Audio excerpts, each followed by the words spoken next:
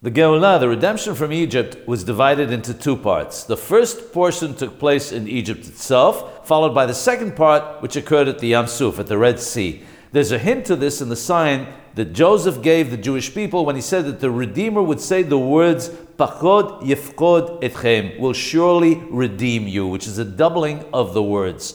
Pharaoh was guilty on two counts. First and foremost, he transgressed against God when he said, "Who is God that I should listen to his voice? Mi Hashem asher eshma becholo." Secondly, he transgressed against God's people when he inflicted slavery and hard work upon the children of Israel. That's why he was punished twice, once for each of these transgressions. What's interesting is that one would expect that the first punishment would be for the transgression against God. In fact, because of God's great love for the Jewish people, the first punishment, which was the 10 plagues, was brought to avenge the sin against the Jewish people. Before each plague, God warned Paro that if he did not let his people go, he would bring another plague.